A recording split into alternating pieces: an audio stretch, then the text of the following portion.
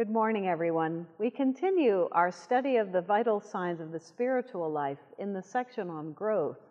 And today I'd like to talk about suffering and how suffering can bring on growth.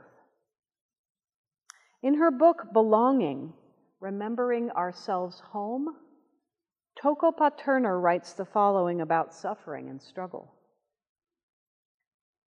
What if suffering, negative emotions, have something essential to communicate to us and each other? And the real problem is that misguided attitude that negative feelings make us less evolved and need fixing. In the same way that we hold each other at arm's length when they are too different from us, we avoid the inner encounter with otherness, excluding anything that doesn't fit the image that we've been building of ourselves. One of the greatest teachers in life is pain. When we feel pain, we learn that something is not working the way that it's supposed to. Pain is a catalyst for change and growth. When I lie in bed at night, I will lie in one position for a good long time sleeping, and I'm sure you do the same. But at some time in the night, our body sends a message to our brain that we're no longer comfortable in this position. Without even waking up, this small amount of discomfort urges our bodies to roll over, to adjust the way that the body lies on the bed. This unconscious adjustment is spurred by discomfort. It prevents me from getting bed sores, and you too, kinks in our necks, or other small injuries. The discomfort causes change, and the change is good. Even in sleep, we must move and adjust.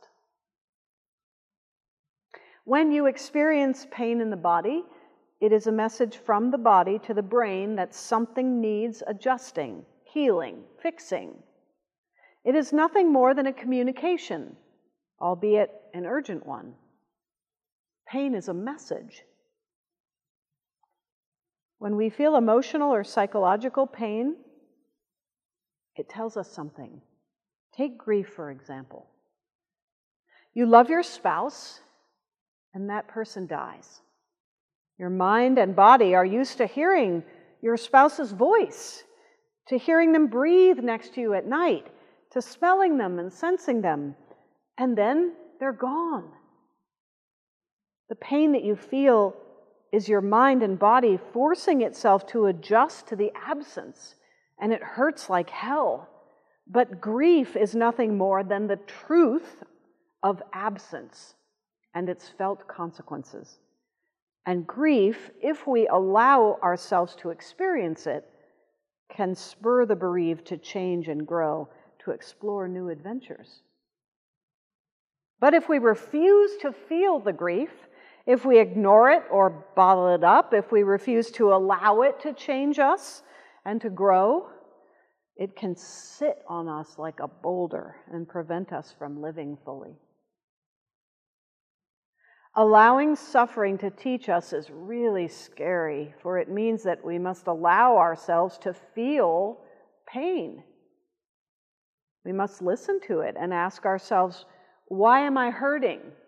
Did something happen to me? Am I reliving something that I have been afraid to look at? Am I running from part of my past that has yet to be seen and heard by me? I am a big proponent of therapy as a means for spiritual and psychological growth.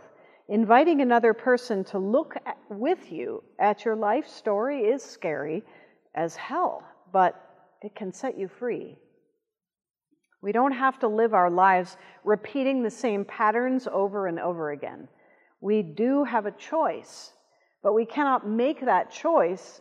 We cannot be free unless we first identify that which enslaves us. Without conscious knowledge of our life story, we become entangled in a cycle of repeated mistakes and repeated pain and the avoidance of that pain. We live with a map that is out of date, reacting to life as we did when we were children, and we are not free. At some point, if you are pursuing growth, you will be invited to tell the story of your life.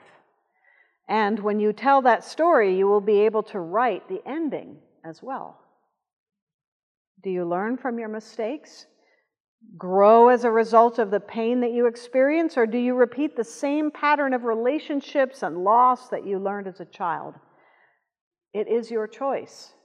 Once you grow enough to tell your story, you can choose how the story unfolds. You can keep the good stuff and let go of the bad stuff. You can choose how you respond to the events of your life from that point forward. But you have to acknowledge how you feel in response to every event. I've been blessed with a wonderful therapist. She has walked with me through some of the greatest challenges of my life and allowed me to learn from my own pain. She once explained to me that there are many people in the world who will live their entire lives repeating the same patterns and feeling the same suffering without ever waking up or making the necessary changes to heal their lives. What drives these people is the avoidance of pain. Why do some people seek to learn and grow while others simply seek to survive? That which drives some to seek true healing and health, while others simply wallow in the same patterns, is truly a mystery. But it lies at the heart of our spiritual lives. God calls us to do the hard work, to go to therapy, to face our fears and change our lives, to forgive, to love ourselves enough to no longer put up with abuse, situations that cause us undue anxiety or depression and other stressors. God has given each one of us the capacity to grow. The question is, will we take it, that invitation? Will we choose to do so? I want to be very clear, though, that seeking relief from medications is also entirely appropriate, both in the physical realm and in the spiritual one. Doctors will relieve pain when it gets overwhelming for the purpose of facilitating rest and healing.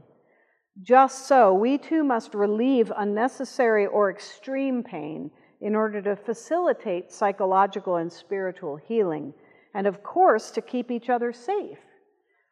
If pain becomes too extreme, it loses its ability to teach us. But we must not initially respond to pain simply by alleviating it.